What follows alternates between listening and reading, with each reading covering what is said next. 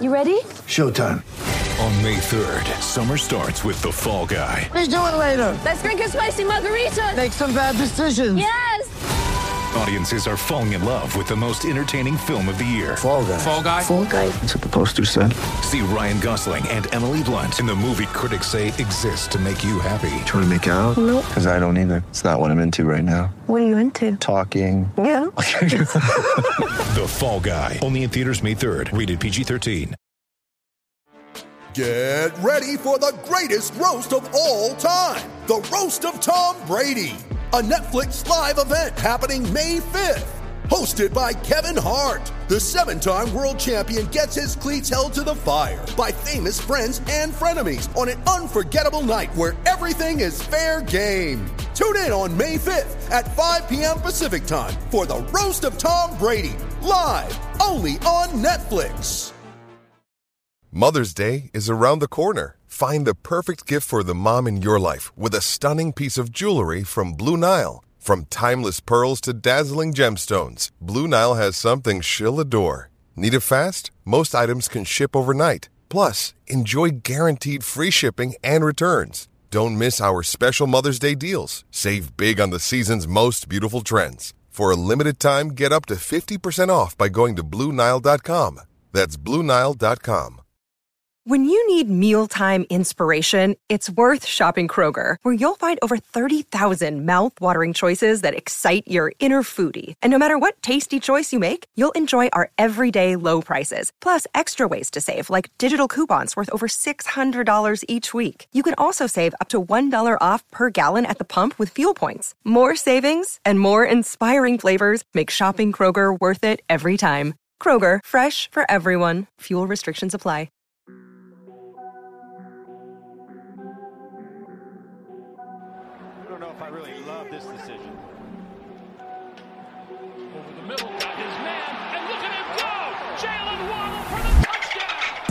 Welcome to Inside Leverage, your gateway to the fascinating realm of the Miami Dolphins. Join us as we delve deep into the team's dynamic Super Bowl journey.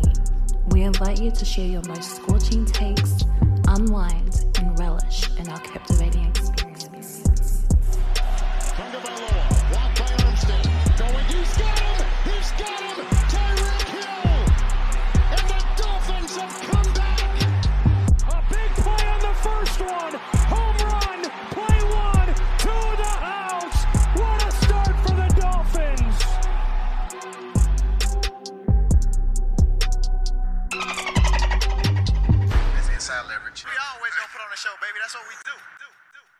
Hello, Fin fans. Welcome back to another episode of Inside Leverage, exclusively on the Fans First Sports Network. Victory Monday episode. Junior, I'll start with you since you were up there on a road trip with French. Great atmosphere heading into the game. Cold atmosphere. It actually wasn't as cold as people made it seem to be. I don't know if because when we got to the game and where we were sitting at, we were a lot of people, a lot of Dolphins fans. It didn't feel as cold, but the atmosphere walking around the whole lots from H to R, it was different lots that had different tailgating. I enjoyed experiencing the different tailgates that they do with the Commanders. The game was great. The atmosphere was great. A lot of Dolphins fans, a lot of support for the Fins. So it was a overall great experience, man. This whole weekend was just sublime. That's good to hear. I'm glad that you guys enjoyed yourselves and were able to watch a hell of a show. From our perspective, Wally, what did you watching the game here from home? What did you see? What did you like specifically about our performance up there?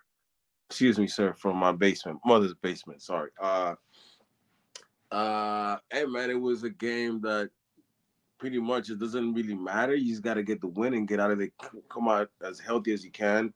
Obviously, Jerome Baker was one of the casualties of the game, but overall, Tua at halftime was 199, 2 tutties. Like we were clicking all cylinders. So it was a good game. You can't really take too much because it was already 27-7. So we massacred them, boys. So good win. Let's on to the next one. No big deal. So yeah, from my perspective, we did exactly what we had to do. I wasn't disappointed. There was a tidbit that came out before the game that the interim defensive coordinator, I believe he was a cornerbacks coach for the Commanders. This was his first time calling plays and handling a defense. So I really expected a Mike McDaniel masterclass. And I think that's exactly what we got. We got a lot of encouraging signs from a running game. The offensive line looks really good. It looked in sync, considering that we've had so many rotational pieces with between Keon Smith and Eichenberg and Cotton and Robert Jones over the last couple games. They continue to run the ball effectively.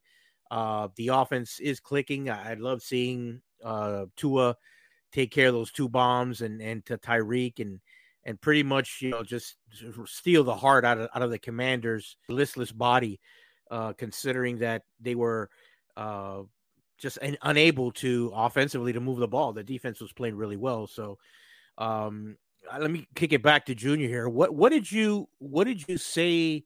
What did you see specifically from the offensive line, being that you were in the stadium? What did you see that you liked, or what stood out for you? Confident, comfortable bunch of the five that took care of business, essentially. Having Hunt back was essential, and then putting Liam on the left guard. I'm sure there was a competition earlier in the week between Cotton and Liam. And, it feels like Liam has been riding the good side of his production, so they stuck with him, and it showed. He performed well so far from what I've seen. He was blocking. He pass blocked well. It didn't feel like Tua had a lot of pressure heading his way. He had time. He had time to throw the ball and did his thing. In the run game, we did well in the run game. 2 touchdowns for our team. So we're over 100 yards, and that's because the offense and the offensive line. So I saw some good things. Once the all 22 come out, I'm sure we'll go a little deeper dive. But I'm gonna assume they all gonna get great grades heading to the week as we prepare for the Titans at home. And that's, that's actually really good news, because considering that there was some talk that their interior line was actually pretty good. Deron Payne, one of the top defensive linemen, but I don't recall his name being called during the game at all. Not once. Yeah, that was very impressive, I can tell you. And shout out to Butchberry again, getting those boys set up, getting those boys ready to go. And what we all have been saying, stack them days. No, for sure. And now flipping it to the other side of the ball, Wally, what did you observe specifically with maybe not so much the defensive unit as one, but considering that we lost Baker to an injury, to friendly fire, actually. What did you see specifically from the linebacking core that stood out for you this game? With threats to our nation waiting around every corner, adaptability is more important than ever. When conditions change without notice, quick strategic thinking is crucial. And with obstacles consistently impending, determination is essential in overcoming them. It's this willingness, decisiveness, and resilience that sets Marines apart. With our fighting spirit, we don't just fight battles, we win them. Marines are the constant our nation counts on to fight the unknown. And through adaptable problem solving, we do just that. Learn more at Marines.com. Duke Riley, man. Duke Riley. He was out there balling. Man. He was. It was a play that he died. Even the commentator, they highlighted that he just didn't bite, and he followed the runner, and he made a great open field tackle. He's been known for a one-trick pony. He's been known to be just the special team guy and the coverage guy, linebacker. So he showed up to me today. Brandon Jones, another guy that had to step up in the pinch. So I liked what I saw from the defense, and just specifically those two guys. Van Ginkel, listen, Jay, we lost a starter. Agba, he came in too. So I like what I saw from the defense. Really, really good relievers, if you may. Wally, every game almost, AVG always does an impact play. And that's what he just does, man.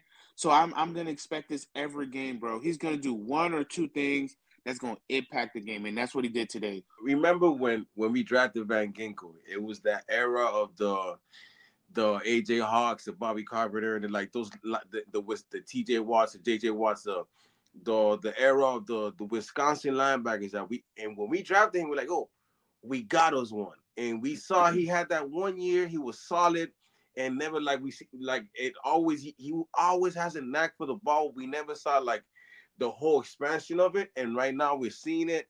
This kid can play outside linebacker, defensive end, and middle linebacker. He is really, really, really good. And I love to see it. It's great to see Van Ginkel playing, man. Something I want to bring up to you guys, which is just going over the initial stats here of the game.